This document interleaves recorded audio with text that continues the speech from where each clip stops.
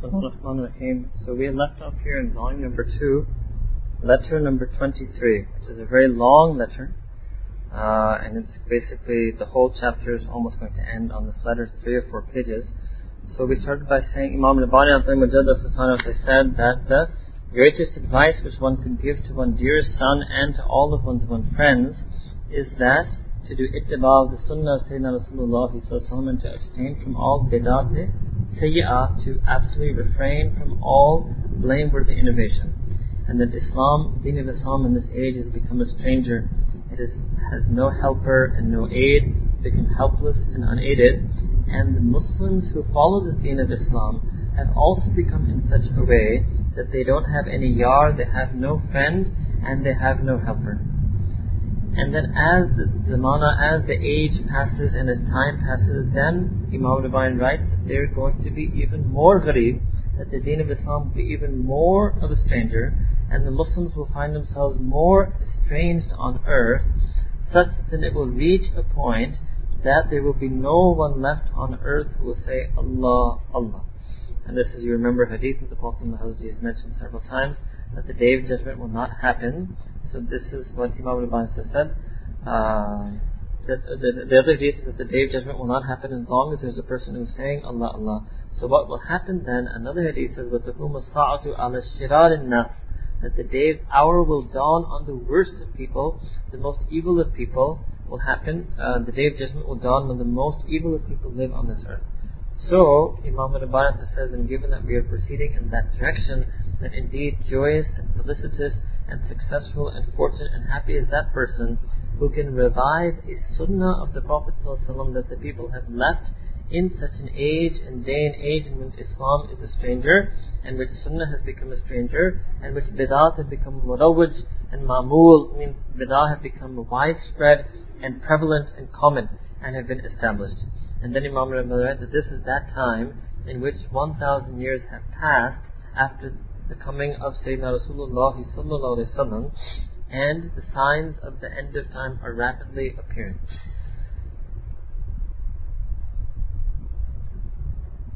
Just one comment here on the signs of the end of time.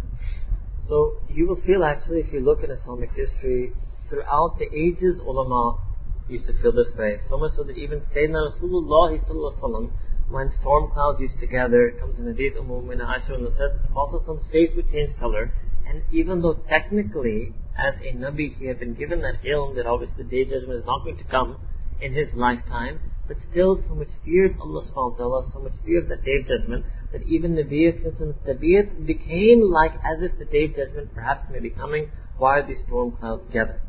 So, and you will find in ulama throughout the ages that they have felt that we are living in an age of nuzul. But this much we can say for our salikin, that if Imam Rabbani and Mujaddid al-Husayn after a person with such great spiritual insight and perception, and the reviver of the second Islamic millennium, said 400 years ago that we have begun the time of the age close to the day of judgment, that means that definitely we are now very close to the time of the day of judgment. What that very close means, Allah Ta'ala knows best, but you can put it this way, that we are, if I told you you're 400 years closer, so you would say, okay, I'm quite closer. So 400 years closer, further into Qurb-e Qiyamah, because if Imam al-Bayyat says Qurb-e Qiyamah started then, so we are 400 years into the Zaman of Qurb-e Qiyamah. Not that Zaman has just started over on the fringes of it, we should view that we're 400 years into the Zaman of Qurb-e Qiyamah. Then Imam al-Bayyat continues that so the 1,000 years have passed since the time of the Prophet ﷺ, the Zaman of the Prophet ﷺ, and lying and fraud and injustice have spread rapidly, have become widespread, and innovation, bid'ah, has become jalwa, has become very manifest on earth. Now, if in such a situation, Imam Rabbani says that now we need a shahbaz. Shahbaz means a falcon, means a strong and stout and devout and resolute young man, that is called shahbaz. Imam Rabbani says that we need a shahbaz jawan mard. Yes, a strong young falcon of a man. 2 is needed, who does what? Who helps, literally it says help the sunnah, means advocates the cause of the sunnah, and captures and captures and eliminates the bid'ah. Spreading these bid'ah that are spreading, and for them to become jari, they are not just spreading, but they are becoming ongoing. They are gaining perpetuity. So this is becoming a means of the devastation of deen. And for a person to respect an innovator, to accord and grant any respect to a person of innovation, is actually equivalent to erasing the deen of Islam from earth. Therefore, we should not even give any respect.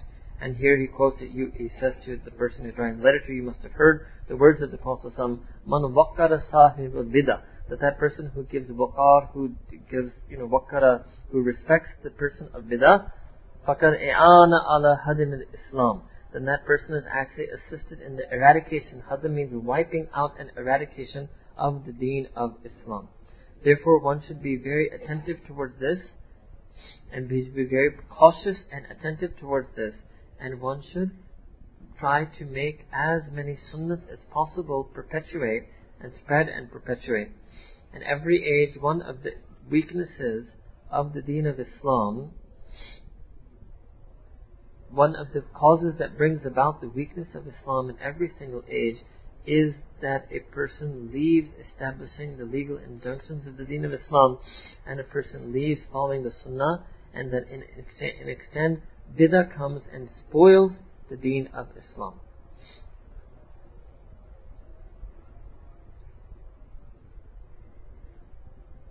Therefore, in such an age of weakness, the way to establish deen is to spread the sunnah and to eliminate the bid'ah. And even if in a previous generation, people perhaps seeing some virtue or merit or beauty, some husn in a bid'ah, they adopted that, and because of that, then certain individuals became afrad bid'ah, or certain individuals followed innovation because they thought it was better. But Imam Rabbani says that this fakir, this humble and needy servant of Allah subhanahu wa ta'ala, does not agree with their decision. And he feels that bid'ah should not be followed in any way whatsoever. And this fakir does not view any bid'ah to be a hasan, or any innovation to be praiseworthy. Okay, and again, we've explained this to you before, that what Imam Rabbani means here is that to discard a sunnah for something new, even if that something new may have some merit or virtue in it, to discard a sunnah for something new is something Imam Rabbani they can never accept, as opposed to doing something in a detailed manner, doing something which Allah Ta'ala has Himself enjoined as part of deen, doing that in a detailed method that has not been outlined in the sunnah, when the sunnah itself has not articulated any detailed method of doing that act. That is not what he would be talking about here. So he's talking about adopting a bid'ah hasana while discarding the sunnah, and for that then he quotes the hadith of the Prophet, kullu bid'atin dalalah, that each and every matter that is newly innovated is a manifest deviance and is going astray. So then Imam Rabbani said that given that we are living in an age of the estranged and weak deen of Islam, then in such an age, to the security and strength of the deen of Islam will only be restored and is dependent on the restoration of the sunnah. And the devastation of the deen of Islam will lie due to the committing of bid'ah. So therefore, irrespective of whatever type of bid'ah that is, every single bid'ah is like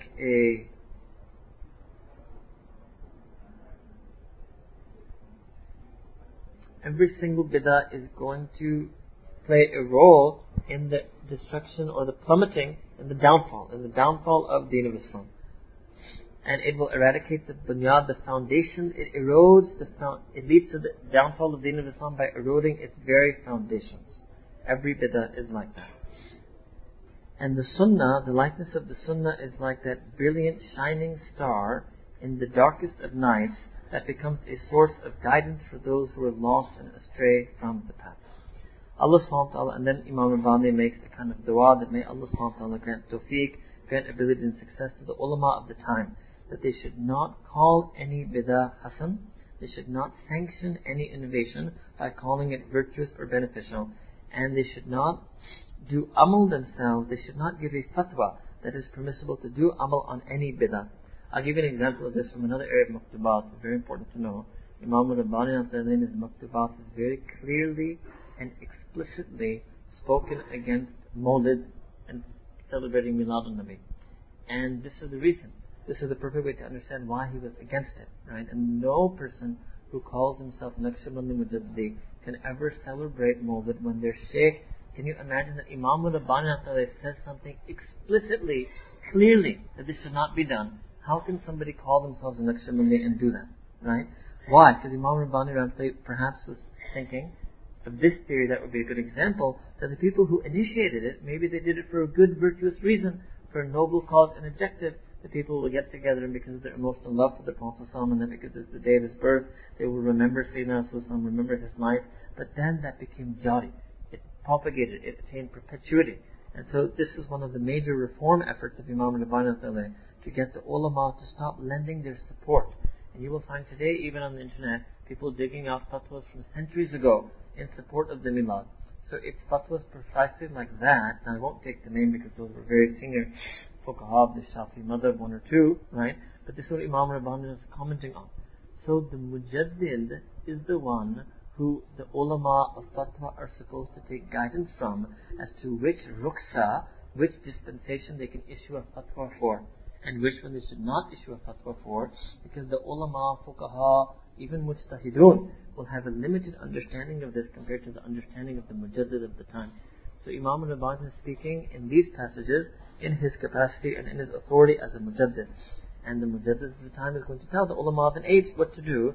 So this is what he said, that the ulama should stop lending their support to these bid'at because they view them to be hasan by actually writing a fatwa. And that is why if somebody brings us to us a fatwa that so-and-so gave a fatwa that milad is okay, he said, no problem. The mujaddid has already addressed that issue, and the mujaddid has told the ulama that you should not issue such fatwas, so we discard this fatwa because our mujaddid of the deen of Islam discarded this fatwa. This fatwa has no meaning for us. Right?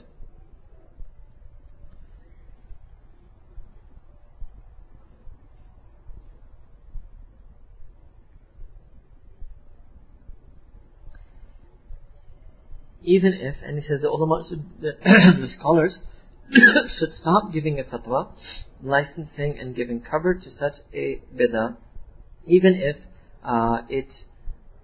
that bid'ah appears to them to be as brilliant as the morning sunlight. Why? Because anything other than the sunnah opens itself up to the plottings and schemings and fraud and deception of shaitan, and shaitan will dominate wherever you find bid'ah prevalent. And then Imam Rabbani said, but in previous times, a very interesting point he says, in previous ages Islam was strong. And that's why when the ulama gave this fatwa, and I'm explaining a little bit more, he's writing here that he writes that in previous ages Islam was strong. What he means by that, and that is why those ulama of those earlier times, when they gave that fatwa, if you dig up a centuries old fatwa, well, that was the time when Islam was so strong that the bid'ah was not going to, the bid'ah hasana was not going to lead to any danger. However, and so it could handle, it could bardasht, it could accommodate. If the deen of Islam's strength was so strong that it could handle and it could accommodate such a fatwa. And it's perhaps because at that time that the nur of the deen of Islam was so brilliant that the bid'ah would not have any effect. But now, because in this time, because the whole world appears to us just to be a darkness upon darkness and a sea and endless oceans of engulfing darkness, so therefore, because we live in this time of weakness, there should be no adopting of any such bid'at in the slightest of way. Alright? So what Imam Rabbani meant was that because when the deen of Islam was strong, the nur of the deen of Islam was not affected. The bid'at hasana did not taint the nur of Islam. But when the nur of Islam became weaker and Islam became gharib and estranged and without friend and without helper, then the bid'at hasana, even the hasan bid'at, became a taint and then a stain on the deen of Islam. and then combine that with all of the bidat sayyi'ah, the blameworthy innovations, then we find that we are engulfed in darkness. So the way to get the nur of Islam back is to make the nur of the sunnah pierce through that darkness. And then for the nur of the sunnah to pierce through that darkness, you have to abandon even all of the bidat hasana. So that's how we would then explain this. Then Imam al-Mali continues and says that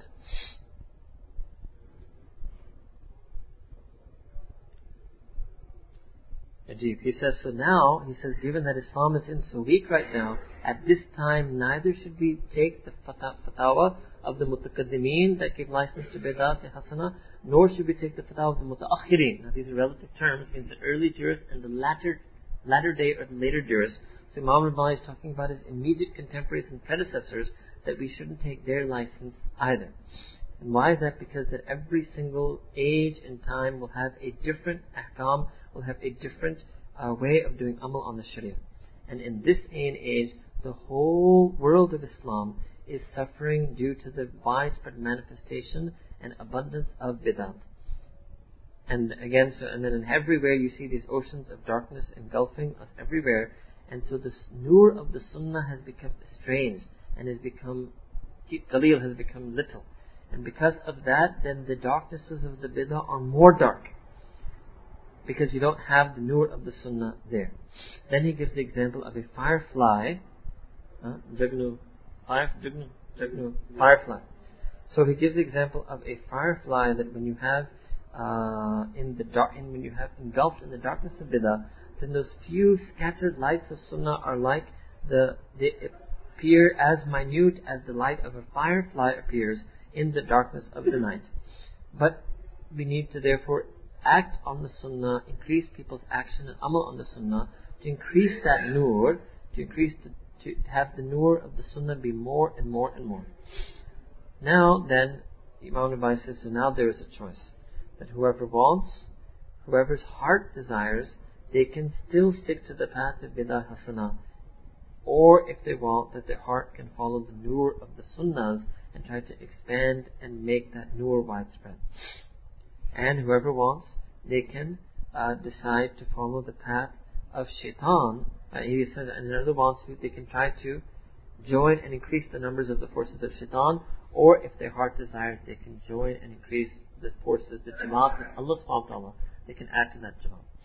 Then Imam Rabbani writes that the Sufiya of the time, if only they were to be honest and just, if they had insaf, if they were to be honest and just and equitable and consider the weak position of the deen of Islam at that time, and consider that lies, fraud, fabrication have become widespread, if they were to take these things into account, and as your comments take into account the fact that lying has been widespread and that the deen of Islam is weak, then they would realize that we should never do anything against the sunnah or in place of the sunnah, and we should never do taqleed of anything in place of the sunnah. It means we should never follow some habit of a previous teacher of ours when that habit has come as a displacement of the sunnah. And we should not make this as an excuse that no, the earlier Sufi sheikhs used to do this and therefore we should also do it. They should instead realize the time that they're living in, and with all certainty and certain conviction, that if they were to follow the sunnah, following the sunnah alone will give us salvation in such dark times. And all of the khairat and barakat, all of the goodnesses and blessings in the deen will also come from following the sunnah, and all those goodnesses and blessings in the deen will be lost when we do things contrary to sunnah. So again, you have here this whole letter, and obviously those of you who understand why I repeatedly emphasize this. This is a bid'ah hasana that is khilaf sunnah. That's what he's saying, sunnah ki khilaf. So khilaf sunnah, against the sunnah, which means there is a sunnah way of doing something, and you go against that sunnah way and you adopt a bid'ah hasana. Hasana means that the way you adopt, even though it's contrary to and separate from the sunnah, the new way you adopt, there's nothing in it that's against sharia, so we will still call it hasana. The jurists would still call it hasana.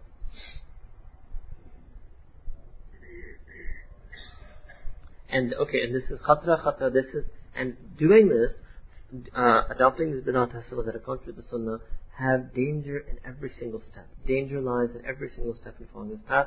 وَمَا عَلَى الرَّسُولِ إِلَّا الْبَلَاغِ. And then he quotes the ayah of Quran Kareem that Nabi Kareem Sallallahu Alaihi Wasallam, the only thing incumbent upon him was delivering and spreading and propagating the message. Then Imam Rabbani writes something that Hazbi comments is that the next line that he writes in this letter is something that is worth writing with gold. And what is that? That Imam Rabbani says that may Allah subhanahu wa ta'ala reward our Mashayikh in Naqshband on our behalf with the most greatest and most tremendous and most noble and most virtuous and most bountiful reward. Why? Because our Mashayikh in Naqshband did not tell their muttabi'in, did not tell their followers to follow umur al-muqtadiyah, to follow innovations. They didn't give them the teaching and guidance to follow innovations, nor did they tell them to simply follow whatever that they are doing, but rather they said that a person should follow the sunnah and do ittiba of the sunnah of Sayyidina Rasulullah sallallahu alaihi wasallam. And indeed there is no more enlightened or brilliant or luminous path other than following that sunnah. And as we explained this, that our Mashayikh, may Allah subhanahu, same similar thing, that our Mashayikh, may Allah grant a tremendous reward on our part, who instead of telling us to follow them, they told us to follow the sunnah. Instead of telling us to follow them and whatever they do, they should follow the sunnah. Right? And may Allah subhanahu wa ta'ala give us kamal ittiba on the sunnah, and may Allah subhanahu wa ta'ala also from our part, and so this was mentioned in that gathering and this gathering, that on the behalf of each and every single one of us, may Allah ta'ala grant the most tremendous and immense and bountiful jaza and ajr and reward and compensation to our Mashayikh, that instead of telling us to follow them, they told us to follow the path of the sunnah of Sayyidina Rasulullah sallallahu alaihi wasallam. Wa akhir da'wana alhamdulillahi rabbil alamin. So that ends the second night from last year. Third night was on Suhbat al-Shaykh. Alhamdulillah wa kafa wa salamun ala ibadihi alladhina istafa amma ba'd.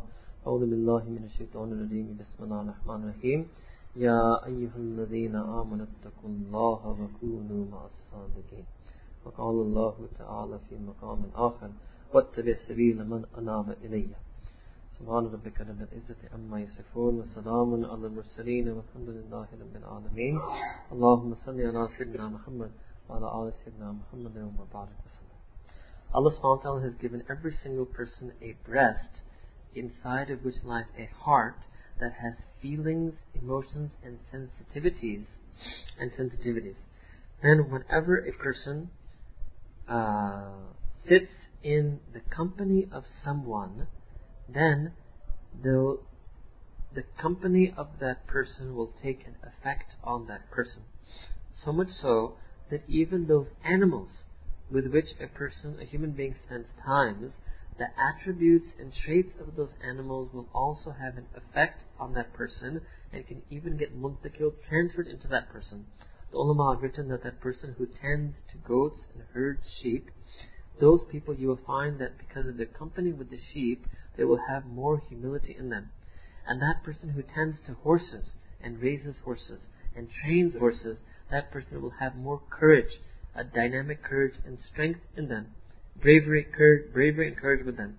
And that person who tends to and cares for goats or herds and takes goats out to graze and pasture, then that person will have more stubbornness and obstinacy with them.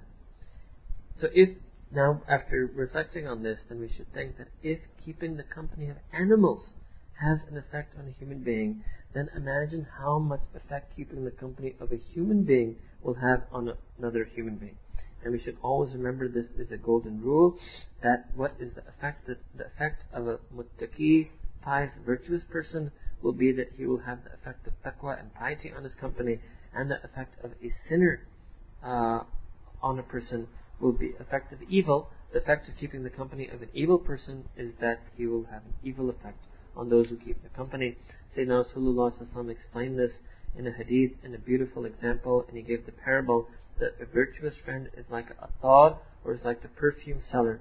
And if you sit in like the store of the perfume seller, if you even so much as go and sit in that shop, then you will definitely get some type of fragrance. You will be able to smell good fragrances, and part of it will slightly rub off on you. And it may even happen that due to your continued association with that perfume seller, he may even give you some perfume due to your association with him. And even if he doesn't, however long you remain sitting in his shop, at the very least during that duration, you will always get some sweet scent and fragrance which you can smell, and you will be adorned with that sweet scent and fragrance while you remain there. And on the other hand, Nabi Akram mentions that on the other hand is the likeness and parable of a bad and evil friend and evil company is like the person who is a ironsmith or a blacksmith, which means a person who works with steel and iron in the hot furnace. And what happens when he burns the coals in his furnace in order to melt and mold and temper the iron and steel? So if you go and sit by the furnace of the blacksmith, then surely you will feel the heat of the furnace. And there's no way that you will be able to save yourself from that heat. And you will also, if somehow you were able to save yourself from the heat, then you would, if nothing else, you would get blackened by the soot of the, what do they call it, the smoke, the black smoke that is produced from the furnace. If nothing else, that smoke will overcome you, and you will get blackened due to the soot of the smog that comes from burning the coal in the furnace. So the likeness of good company is that of fragrance, and the likeness of bad company is like soot and flame. However sober you keep, you will get such an effect. And then a poet explained this in this way, that if you go and sit every day with the attar, then one day you will emerge from his shop such that your own clothing will be fragrant. And if every day you go and sit with the blacksmith, then surely one day you will exit from his furnace workshop such that your clothes will have been singed or your clothes will have been burnt. If somebody presents this, that if somebody tries to say to the poet that no, I will protect my clothes, and gives the argument that I won't let the clothes get burnt, so then the next two lines of the poet, he answered this, and he said, okay, I can accept, I can accept that yes, you kept your clothes protected from getting burned. However, there's no way that you could have protected yourself from the how can I say? Sake means the crisp means that you could. There's no way you could protect yourself. You could protect your clothes from getting burnt by the fire, but there's no way you could protect yourself from feeling the heat of that fire if every day you sit by the furnace of the blacksmith. So then we realize that if a person has bad company, it will have a bad effect on them. If they have good company, then goodness and virtue will enter into that person. Then another way how is explaining this is what is called nadar, which means the gaze of Nabi Akram in one hadith. You can find proof for this in a hadith that once a Sahaba looked at another Sahaba, and the gaze of that first Sahaba had an impact and had an effect on the other Sahaba. So they came to the Prophet and they shared this with him. So the Prophet said that, gave the solution, and he said that al-ainu haqqan. And al-ainu haqqan means that al-ain means the gaze, and haqq means real. It means the effect of the gaze is real indeed. And this is what the Prophet said, and this is what we say in Urdu, nazar ka lag jana. It means that the effect of the gaze is real. So if even the gaze of a person has an effect, that is what the Nabi is establishing today. Let alone company, presence, company, association, relation. Even prior to that, even just the gaze has an effect. So if that gaze has enmity in it, hostility in it, envy in it, then that gaze will have an effect. So then why won't that gaze that has muhabbat, that has love in it, ikhlas in it, has sincerity in it, has lillahiyya, has a gaze of association for the sake of Allah subhanahu wa ta'ala in it, how can that gaze then also not have an effect? And who is giving and receiving that gaze? That is the gaze that the awliyaullah give to people. They gaze upon people with that gaze of love and sincerity. And that's why that's why Allah subhanahu wa ta'ala said in Quran that, O you who believe, Ya alladhina amanu ittaqullah, that you should fear Allah subhanahu wa ta'ala, wa kunu ma sadiqeen, that you should put your being in the being of the sadiqeen. And what does it mean here? It means that nothing else they will gaze upon you. If nothing else happens, when you sit in their company, they will gaze upon you. So getting their gaze, al-aynu haqqun, we hear from hadith that their gaze will have a real effect. And so then indeed, as you concluded, that indeed the suhbah has a tremendous benefit on a person. Then the effect, the ta'thir, and the dynamic and deep effect of suhbat of the Ahlullah, or keeping the company of the awliyaullah. Then Hazrat mentioned that in our society, that there's a lot of emphasis, it's repeatedly stressed and emphasized to keep suhbah, and that if a person has virtuous suhbah, that if they spend however much time a person can spend in virtuous company, they should spend so. However much time they can spend in company of their shaykh, they should spend so. So suhbat al-salihin and suhbat al-shaykh. A person has to do both of these things as much as possible. When a person spends suhbat with their shaykh, then what happens? Then the illnesses from their batin, their spiritual illnesses, very quickly get eradicated. So the company of the shaykh will remove very quickly their spiritual diseases. Even one moment of suhbah is sufficient to change the condition of a person's heart. And Hazrat says about himself that we used to go and we used to gaze, keep the company and gaze at our own shaykh. And so many people used to come. People used to come and go, and there would be some people who would see that they would just come and they would gaze at the face of our shaykh just once. They would cast one glance at our shaykh, and their whole life would change forever. And then so many ulama also used to come, and so many ulama would come, and they would also say, that they would say to Hazrat Ji, that we want to come and meet your shaykh. And so we would ask them, and we want to come and meet your shaykh because we want to ask the shaykh such and such a question, or we have some questions to ask. And so we would tell them that yes, go ahead, you're free to ask. However, as soon as they cast their first glance on the shaykh, they forgot all of their questions. And one fakir, then Hazrat says that this fakir, this humble and needy one, Hazrat used to recite this couplet to such ulama, in the guide to Jawab Har Sawal, or just the meeting with you granted me answers to every question.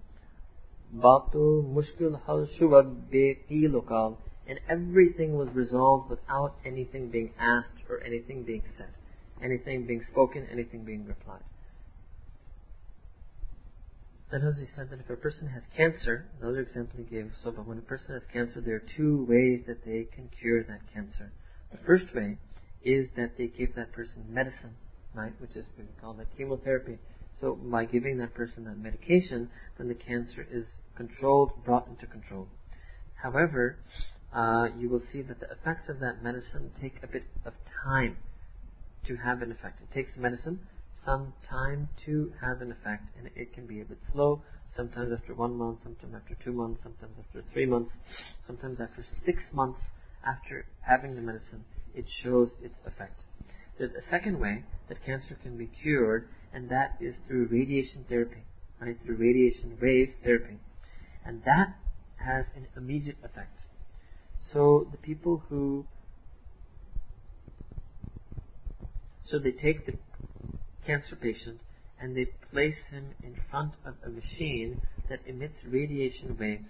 And at that moment, then the radiation waves, you can say, burn the cancer, are trying to burn the cancer away. And this has an extremely immediate and quick effect on that illness of cancer. Just like that, a person who has sins, the effect of sins on their qalb, and they want to remove all effects and traces of the sins on their qalb, they have two ways to do so. Either, number one, they do so much zikr, that then Allah subhanahu wa ta'ala's mercy will shower upon them, and that mercy, when Allah ta'ala will send His mercy showering upon them, Allah ta'ala will by His mercy remove the dark effects of sins on their heart. And the second way that they can do that is that a person should sit in the company of a shaykh who is sahib-e-batin, a shaykh who has inner power and inner spirituality and nur of nisbat inside their batin, So when a person sits in the company of such mashayikh, then the faiz that comes out from the spiritual hearts, the qulub of such mashayikh, and is like a blast of radiation waves that are emitted from the qalb, spiritual heart of the shaykh, and directed at the qulub of the murideen, of the seekers and students who are in front of the shaykh. And just like the radiation wave therapy had an immediate and intense effect on the cancer, just like that the waves of nur and faiz of nisbat that comes out from the qalb of the shaykh and is directed towards the qulub of the salikin murideen has an immediate effect on erasing the darkness and effect of the sin.